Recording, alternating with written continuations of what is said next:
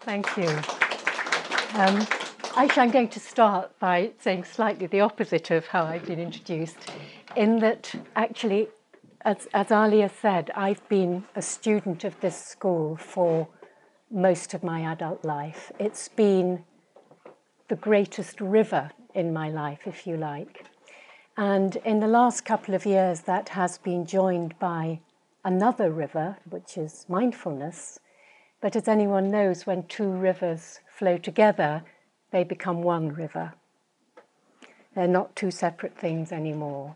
And that's my experience of it and what I hope to convey to you. So just to be clear on what I feel I can speak about, and that is the what's called the modern secular mindfulness movement, known as mindfulness-based stress reduction, which flows from the work of John Kabat-Zinn in the 1970s. So that's what I'm going to be speaking mainly about. I'm going to say a little bit about what mindfulness is and what it isn't, a little bit about what a mindfulness course entails, and I'm also going to try and place it, as if you like, in the context of the time we live in and why this is something that is interesting so many people now. I'm going to go over each of these things quite briefly because I'd like to allow lots of times for questions at the end. So the first thing to say is that actually you can't talk about mindfulness because it's to do with direct experience and not conceptual thinking. So really the best way we can begin this is by just dipping our toes slightly into the water of mindfulness practice.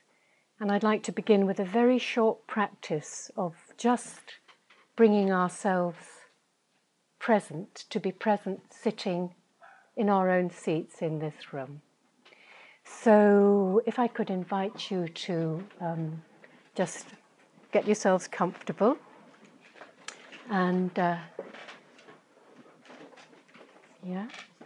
close your eyes if that feels okay, or keep them open with a soft gaze just in front of you. So just to begin by taking your awareness, your attention, down to the weight of your body, sinking into the chair you're sitting on, and feeling the weight of your feet on the ground. So just take a moment really sensing into those areas of your body that are in contact with the ground and the chair. Just feeling the pressure and the warmth, and being aware of the support of the ground holding you up underneath. So there's the weight of the body bearing down, being unconditionally supported by the ground beneath, feeling held.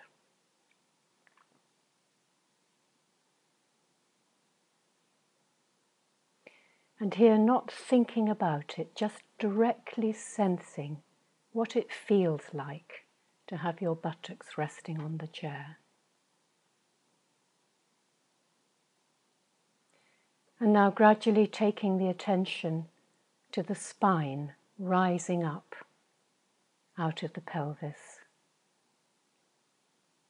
Just gently and slowly, almost vertebra by vertebra, take your attention up the spine, allowing a sense of lengthening as we do so.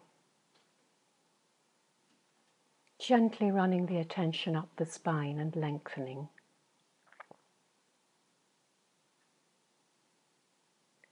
When we come to the shoulders, notice if they're hunched up a bit, and if they are, just let them soften away and relax down from the ears.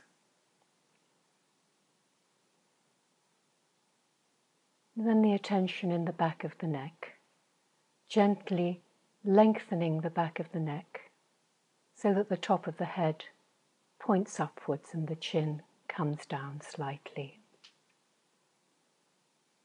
Feeling this lengthening throughout the whole spine and noticing if that makes you feel any different from however you were sitting before.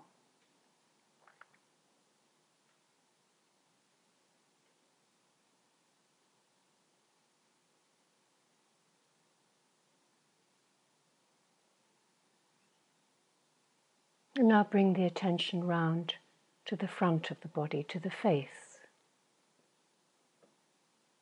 Checking in perhaps with the forehead and the jaws, whether we're holding any tension there, and if we are, just allowing them to soften a little.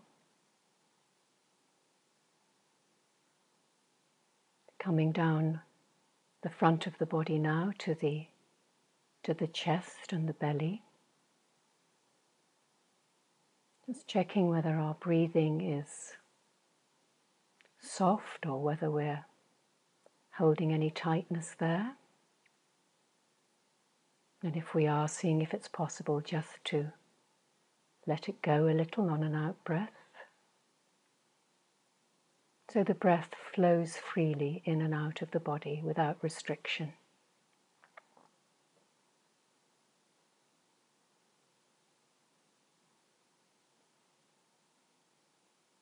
Noticing the hands as they rest on the knees or in the lap. Noticing whether they're clenched or whether we can allow them just to relax.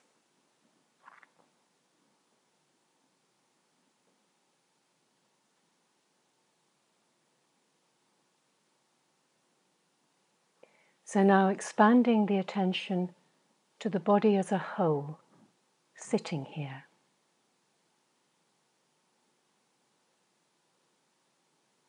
Having a sense of the whole body.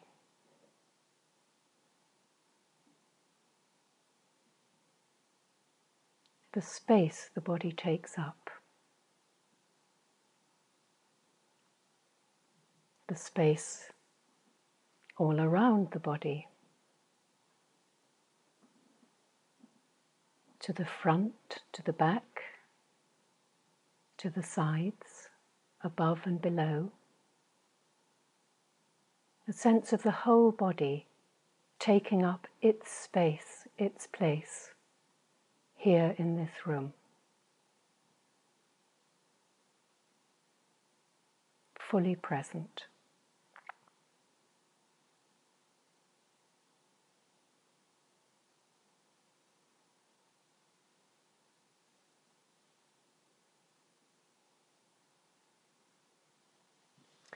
Okay, thank you. So, mindfulness emerges from the great spiritual tradition of Buddhism. And the term actually refers to moment by moment awareness of life unfolding right here, right now, as you, as me, and as everything else. Now, we know that this moment-to-moment awareness is not specific to Buddhism. It's at the root of all the world's great spiritual traditions. And here at the school, we encounter it right in the introductory lecture. The degree of evolution of a person is measurable only by the constancy of their awareness of reality. So right from the start, this matter of constancy of awareness is fundamental to this education we're involved with. The term mindfulness refers actually both to this moment-by-moment awareness and to what we might call a toolbox of meditation practices. Now, the practices are designed to help us to develop, to stabilize, and to cultivate the ability to pay attention on purpose in the present moment to whatever it is we're choosing to pay attention to. Whether it's what we're seeing, we're hearing, we're feeling, we're tasting, we're knowing, whether that be interior or exterior. This ability to learn to fully pay attention to whatever it is we're paying attention to. But right from the beginning, when we're speaking of mindfulness, it's important to realize that what's most important is not the particular objects we're paying attention to, but it's the quality of awareness that rises to the surface when we learn to pay attention in this manner. And we'll go into this more fully as we go on. So what is most important is the awareness that directly feels and knows, without thinking, immediately what is our experience at any moment. So again, just a little exercise. Just for a couple of breaths, please, and you might want to close eyes again. Just for a couple of breaths, could we perhaps pay attention to breathing? Could we pay attention to breath's movement in the body? Perhaps being aware of when the breath enters our body at the nostrils, feeling the cool intake of air as we breathe in. Perhaps noticing that it's slightly warmer as we breathe out, as it's being warmed by the body. We might be aware of the breath passing over the back of the throat.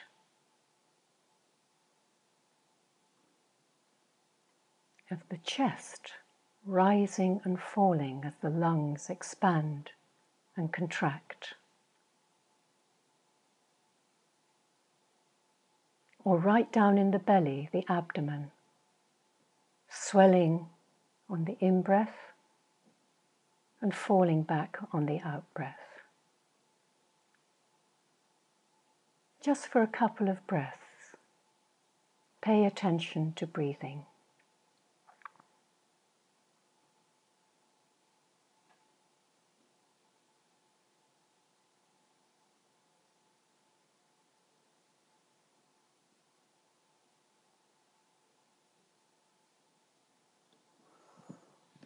So, thank you for that. So, how did you know you were breathing?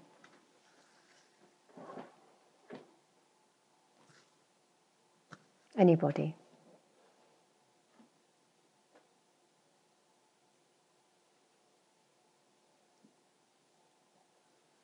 But you're still here. I didn't know I was breathing, it was just coming and going. But were you aware of it coming and going? Yes. How? The attention was given to it. Mm-hmm.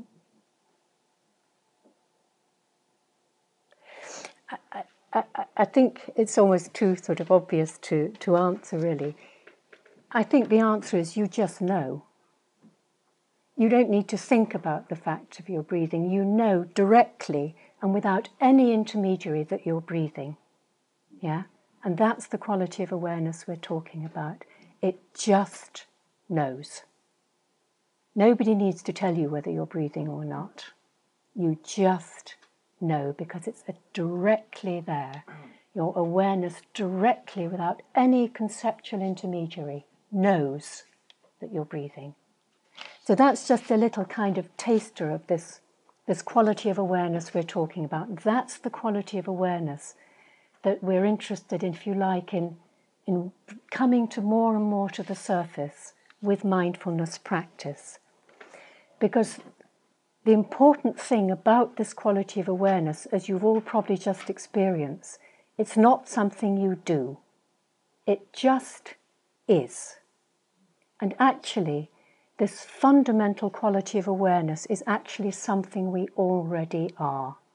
It's not something we do, it's not something we have to achieve, it's something we already are. And It's something we already are, because this is, if you like, this belongs to being itself, ever awake, ever aware, and it's being which is present right now, right here, as ourselves. So this quality of being ever awake, ever aware, is intrinsic to the being, which is actually the real root of our own existence. It's what's present, and it's what's to be found. And first course students, I'm using this word found deliberately in the sense of wujud, what is found. It's what's to be found at what Rumi calls the root of the root of the root of your own self. When you go right to the root of what is present as yourself, there is being, awake and aware. And this is the quality of awareness that mindfulness hopes to cultivate and bring forward. And this is true of every single human being. This is the birthright of every human being, regardless of race, religion, age, belief, culture. None of those qualifying adjectives pertain, because this is to do with the core of our existence. And any mindfulness practice is really simply a door. And they are all doors into the room of what we already are.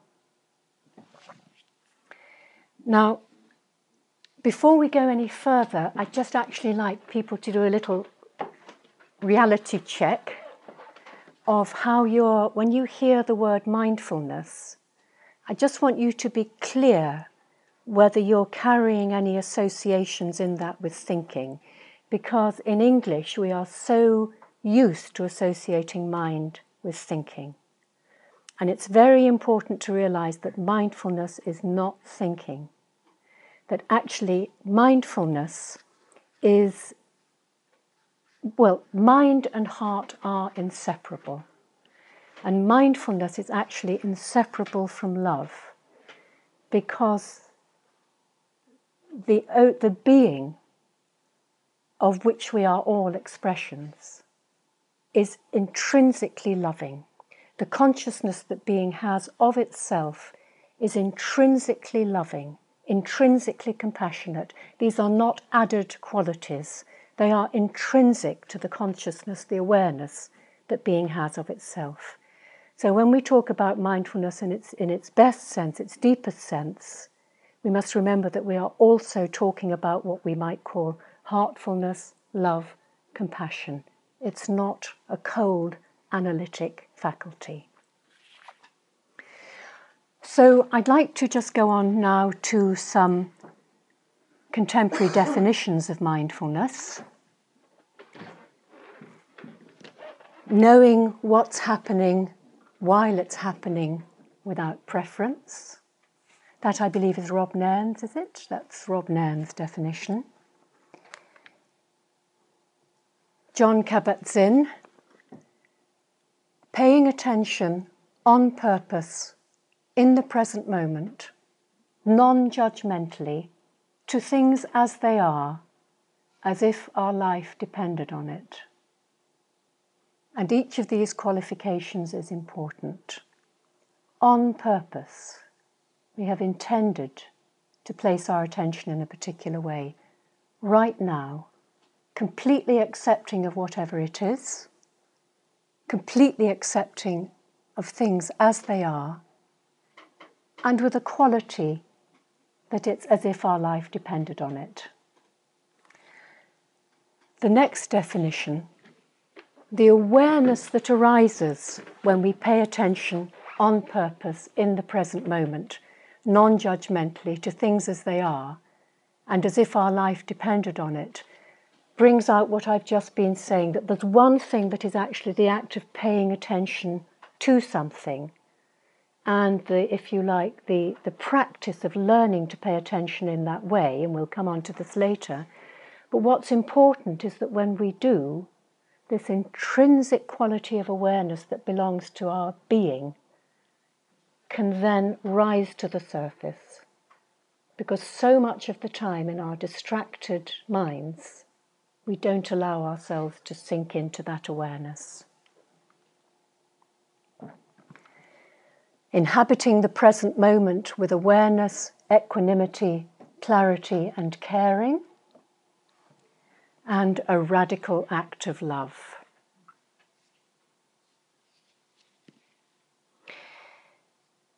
Now, in the modern mindfulness movement, the modern, let's say, the stream coming from Jon Kabat-Zinn, the invitation to constancy of awareness is presented in a completely secular form. And this is absolutely deliberate. Now, I just want us to reflect on the fact that actually secular, although we may think of it as meaning the opposite of sacred or spiritual, secular actually means of the time, of its own time. So, in this case, mindfulness isn't really concerned with an imaginary boundary between what is considered to be spiritual and what isn't. And perhaps the first course students could cast your mind back to the Temple of Apollo at Didymae and the talk there about, the barrier between the profane and the sacred. But we're in a time where that barrier isn't there. And whether everything is sacred or everything is profane, the secular vision, if you like, is that really how things are seen depends on who the seer is known to be. And I think particularly here in this school, when we encounter right at the beginning that we're committed to seeing God's vision of himself, that vision is all-inclusive and does not admit any boundaries. So this to me is why I personally like very much this thing of it being secular. I don't think you need necessarily take it as something that's less than spiritual, but something that doesn't set itself to accept any definitions which may be limiting. So the interesting thing about that is that not only are mindfulness courses open to anyone, but people come to them. Many people who come to them have no conscious spiritual seeking. They don't consider themselves to be on a spiritual quest. They don't have a conscious motivation towards self-knowledge. Many people just come to relieve unbearable suffering, mental or physical. And we'll go into this more later. But the interesting thing there is that the approach then is, if you like, much more empirical. The approach is just do it. Just investigate the fact of your own awareness. Dive into the ocean of your awareness to whatever depth suits you and discover what you discover. And perhaps this was perhaps the most fundamental insight given to Jon Kabat-Zinn back in the 70s, to take these practices out of a spiritual context initially into a medical centre, but into a completely, into everyday life, and communicate them in a completely secular, everyday vocabulary, so that they would become accessible to many, many, many more people. So, what is a mindfulness course? Now, a mindfulness course usually extends over 8 weeks, and there are times of gathering together in a group. Now, this can be once a week for 8 weeks, or it can be, as we do it here, 3 weekends over a period of 2 months, so that there's 8 weeks in between. And interspersed with, as we said, daily practice, every day on your own, at home, or wherever you happen to be. So the times of gathering together introduce you to, what mindfulness is. It introduces you to the practices, and it allows you to inquire together into what's coming up as a result of your meditation practice. The daily practice then consists of doing every day the practice you've been introduced to in the group session. And actually this dynamic of times together in a group and times at home is very deliberate and immensely fruitful, because it's said that actually 90% of the effectiveness of a mindfulness course is your own practice at home. And this has to be the case, because the mindfulness is about your own experience, what you come to know directly as a result of your own experience. But then when you come together in a group, there's two aspects to what happens. One is that the process of inquiry allows you to reflect upon and perhaps understand even better, what you've experienced in your practice. But the other aspect, and perhaps actually for many people often the most transformative aspect, is to hear other people's experiences. To hear that these things you've thought all these years were your own particular hang-up and made you such a dreadful person are actually experienced by just about everybody else there. Yeah? And so you begin to get a sense that actually what I am looking at in my own experience is not this narrow little box called me that's separate to everybody else. Actually, this is the human condition, of which I am an example, and so is everybody else. So this freedom from beginning to think, oh God, this is me, look at her looks, what's going on with me and my experience, to saying, this is human experience, allows people to begin to get a perspective on it that's very different from thinking they're just dealing with their own stuff. Why 8 weeks? There is a huge body of research showing that as little as 8 weeks intentional daily practice makes a difference, not only experientially, but actually it changes the structure and function of the brain. It's an extraordinary thing, only 8 weeks practice, and the brain noticeably is different in structure and function. We'll speak a little bit more about that later. So on a course, what does mindfulness training consist of? It consists, as we said earlier, of systematic training in paying attention on purpose, non-judgmentally, in the present moment, to things as they are. You're systematically introduced to guided meditations with different foci of attention: the body at rest and in movement, sounds, emotions, thoughts, eating. With all of these, the intention is to bring your full attention to what is actually happening now in whatever it is you're choosing to pay attention to.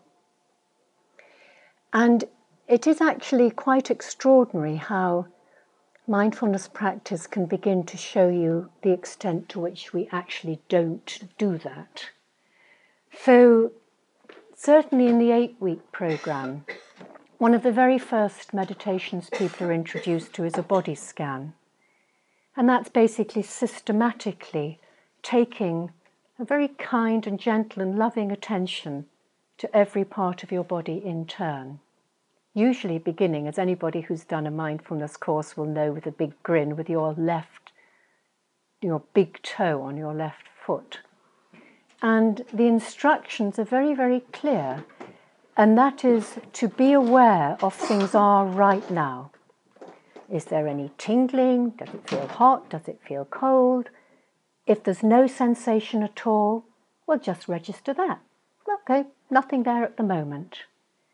But even in paying attention to a toe of one foot, it is extraordinary how many people try to make something happen. Say, oh, I can't feel anything there. I'll wiggle it, then I'll feel it more. And can you see this tiny little exercise shows us how much we actually aren't quite content with being aware of things as they are right now. We want to make them a bit different, a bit more interesting. So even paying attention to your left toe can show you a great deal about how you approach your moment-by-moment experience. So in the mindfulness courses, you're introduced to guided meditation with different foci. And most importantly of all, perhaps, you start to bring full attention to a particular aspect of your everyday life. It might be brushing your teeth or washing up or walking upstairs. There's very deliberate practice in bringing attention to a very, very limited, manageable aspect of your everyday life. And then over the coming weeks, perhaps another one. But the idea being to bring more and more mindful attention to your life as you live it, because the arena of mindfulness is your life, or rather life as it lives you, in whatever you happen to be, not just sitting down doing a particular practice. So what is the point of doing this practice? Setting yourself intentionally to do a practice every day for 8 weeks. It is, as we've said, the embodied awareness that comes more and more to the fore when you learn to pay attention in this way. Because quite frankly, most of the time, most of us are doing anything but paying attention to the present moment. We are distracted by the past, the future, daydreams, worries, plans, regrets, judgments, emotions, really anything. And I think anybody who sits down to meditate for a few minutes knows that their mind will wander off anywhere but here and anywhere but now, as if we had no control over it at all. So I think if we just read this little slide to ourselves, we can all recognize that, yes, this is just what it's like when you sit and try and meditate, for example. Now, the fact that minds do wander off isn't in itself a problem, because this is what minds do and do very well. But when thoughts come, instead of recognizing them just as thoughts, as things that come and go, most of us, most of the time, very quickly build something onto it. So without even noticing that we're doing it, we can graft onto a passing thought a whole package of emotions, past associations, bodily feelings. We regard these passing thoughts as facts, not passing thoughts.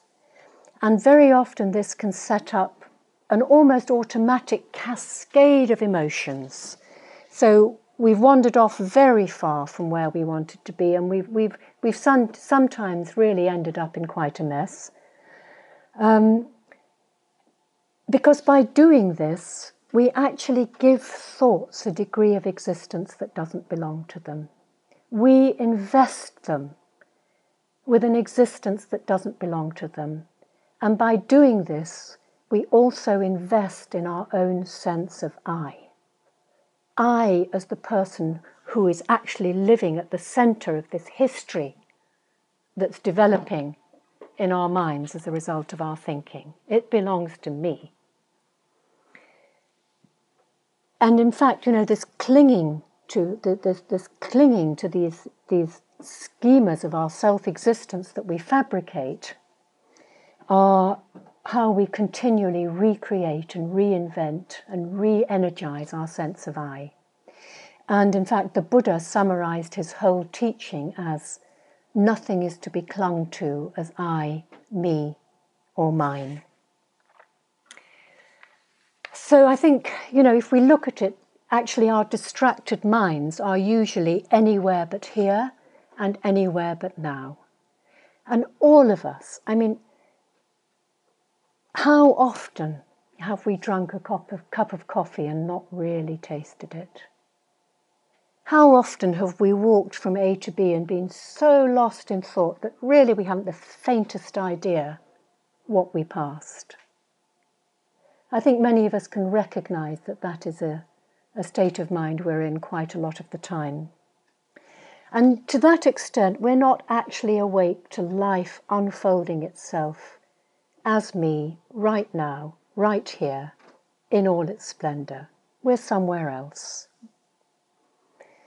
And the whole thing of mindfulness is to start to be present to life unfolding as it is, to start to be present, to be awake, and to be aware right now. And, you know, the fact is, if we look at the hadith, every moment he is in a new configuration. Now is actually the only moment we truly have. And if we're not alive to now, are we ever truly alive?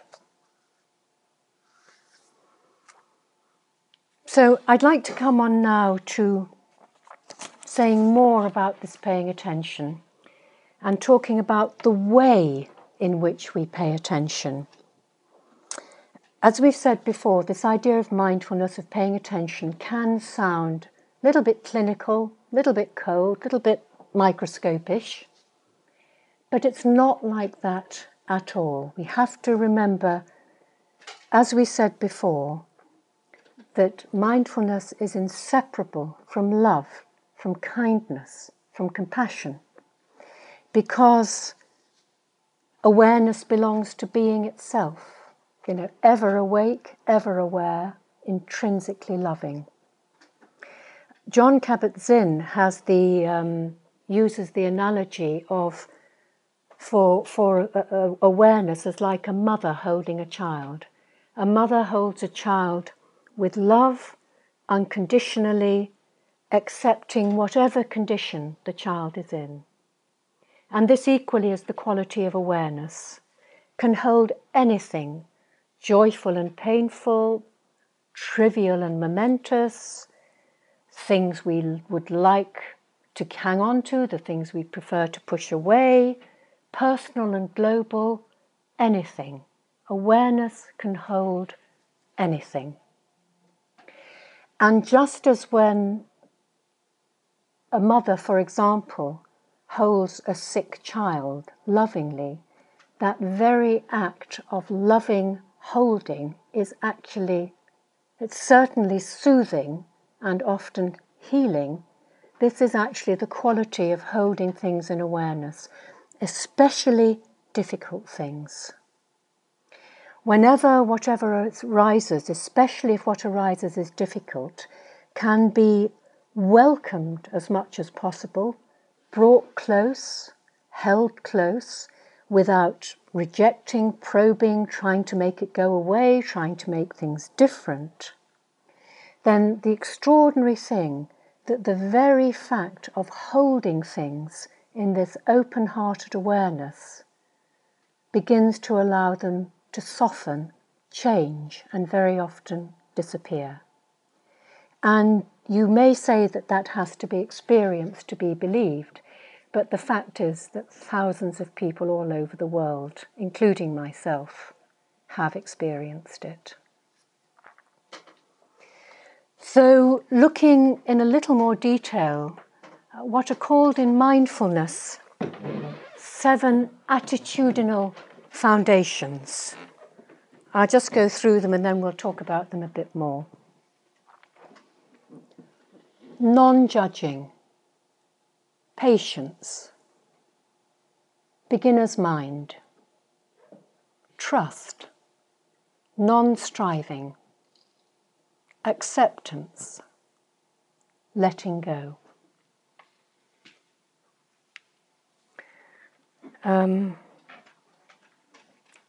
They look uncannily like the qualities of a spiritual way, and you might perhaps remember, I don't know if you've come across the 5 qualities shown to Ibn Arabi's saintly wife Maryam in a dream, although, of course, in this case there's no suggestion that a spiritual way is what is being undertaken. So they describe in some detail the way we can hold things in awareness in the present moment. And I think when we begin to enter into mindfulness practice, we begin to see very, very quickly how much we don't do that. So actually, most of us have judgments about just about everything and everyone.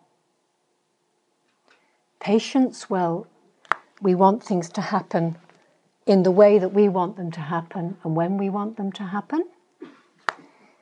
Beginner's mind. Most of the time we encounter familiar situations, and especially familiar people, with an identikit of who this person is. Okay, this is this person, that's what they're like. I know what we're talking about. Whereas, in fact, we don't. What we don't know about any situation far exceeds anything we do know about it.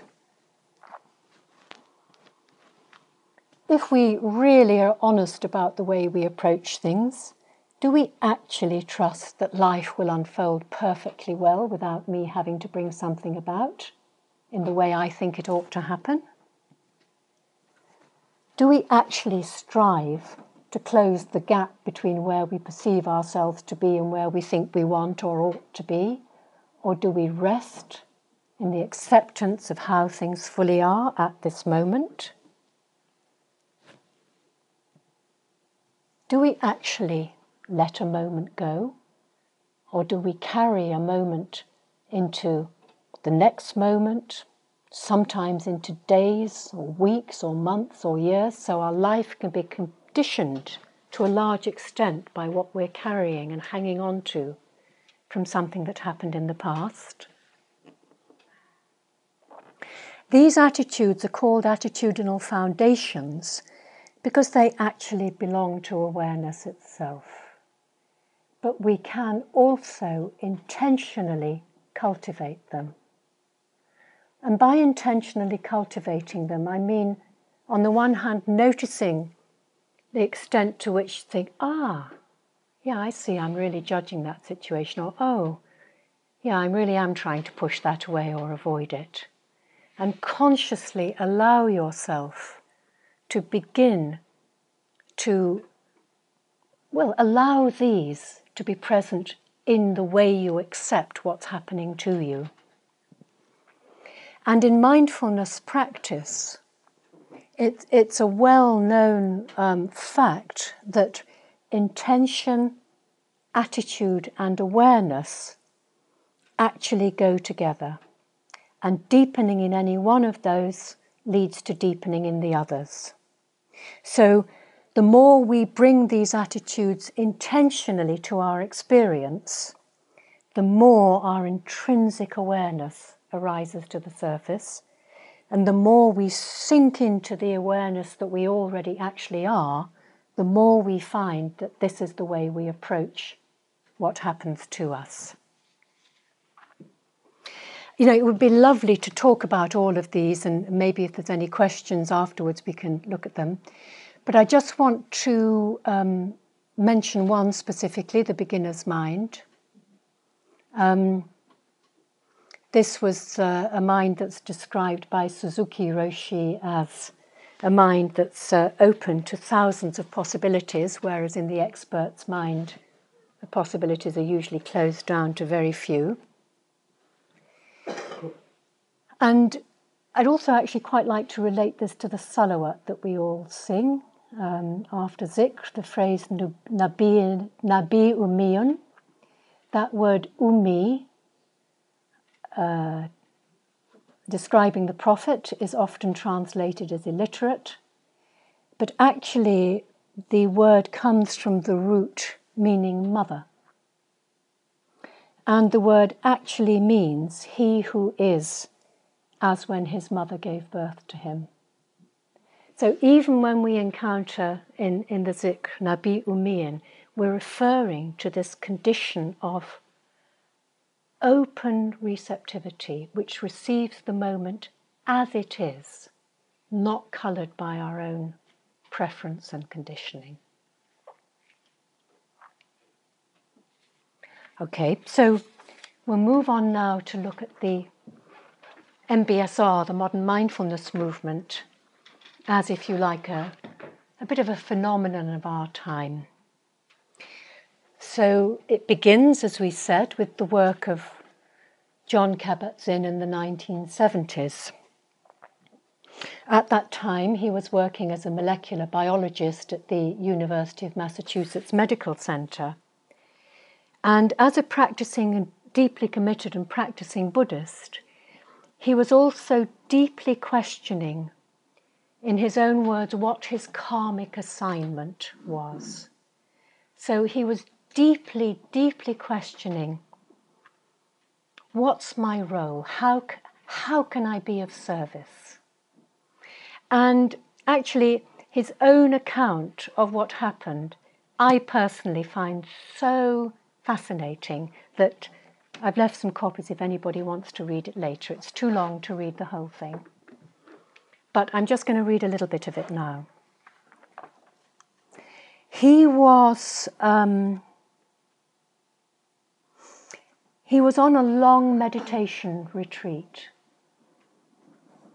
And one afternoon, on about day 10 of the retreat, he had, and now I quote, a vision that lasted maybe 10 seconds. I don't really know what to call it, so I call it a vision. It was rich in detail and more like an instantaneous seeing of vivid, almost inevitable connections and their implications.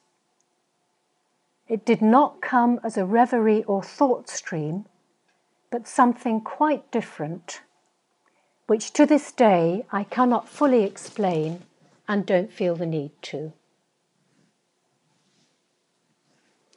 So what he saw in this moment of instantaneous seeing, I don't know what we'd call that, cash perhaps? He saw the possibility of taking these meditative practices out of their spiritual contexts and making them available to anyone and everyone in a secular vocabulary, starting with the hospital where he worked. He put himself wholeheartedly behind what he'd been shown, and the extraordinary thing is that everything he saw in those 10 seconds has come to pass. So I think we can be fairly confident that this was a moment of real seeing. This was not some invented idea. He started working in the hospital with people suffering from incurable pain, offering again not to cure their pain, but to change their relationship to their pain by introducing them to mindfulness practices. Now, he knew these practices were drawn from Buddhism. They didn't, and they didn't need to. They just needed to do it. And the results of this were absolutely spectacular and humbling. It didn't only change their relationship to their pain, in most cases it changed their lives. The program he developed is known as Mindfulness-Based Stress Reduction, MBSR, and it really has gone viral, to use a computer term. It is in application now throughout the world.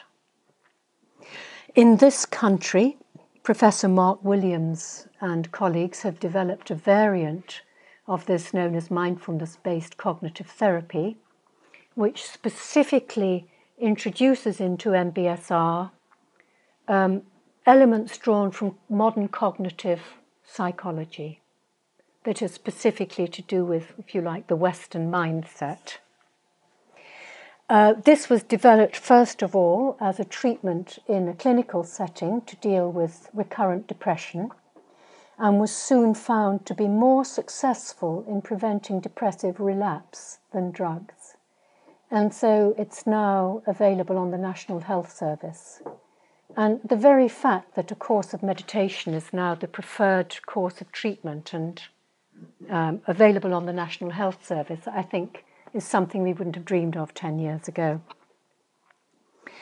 So these mindfulness-based approaches, they really are being successfully integrated into a huge number of fields. They're being integrated into medicine, psychology, neuroscience, healthcare, education. The mindfulness in schools movement is a huge movement now, thank God. Parenting, childbirth, business leadership, stress management, so many fields. And, people everywhere want this. It really is, to my mind, meeting a real need and receptivity of this time. There's another characteristic of the modern mindfulness movement that I wanted specifically to mention here, and that is that it's bringing together two different ways of knowing. It's bringing together Western empirical science and what you might call the empiricism of the meditative or consciousness disciplines. And it's bringing them together without the thorny and usually fruitless arguments about science and religion. So as an example of this, there's a massive body of work within neuroscience using fMRI imaging, which shows how mindfulness training results in changes both to the structure and the function of the brain, as we mentioned earlier. So, for example, your hippocampus, which is to do with learning and memory, gets thicker. The right amygdala, which mediates fear-based reactions, gets smaller. There's a proven effect now via what's called your vagus nerve, which connects your brain to your heart and your digestive system, of the soothing effects, the hugely beneficial effects of mindfulness meditation on our physiological systems. And all of these changes that we can observe through MRI imaging correspond to the experiential changes, the way the person reports that their experience is changing. It's been shown that there's a term in mindfulness called selfing. It's this constant story we tell ourselves about our own existence. Selfing is the term. And I'm doing this because actually there's a network in the brain that's actually kind of here that goes like this when you're constantly telling yourself the story of yourself. And actually when you enter into mindfulness practice, different areas of the brain light up. This one quietens down and this one, others light up.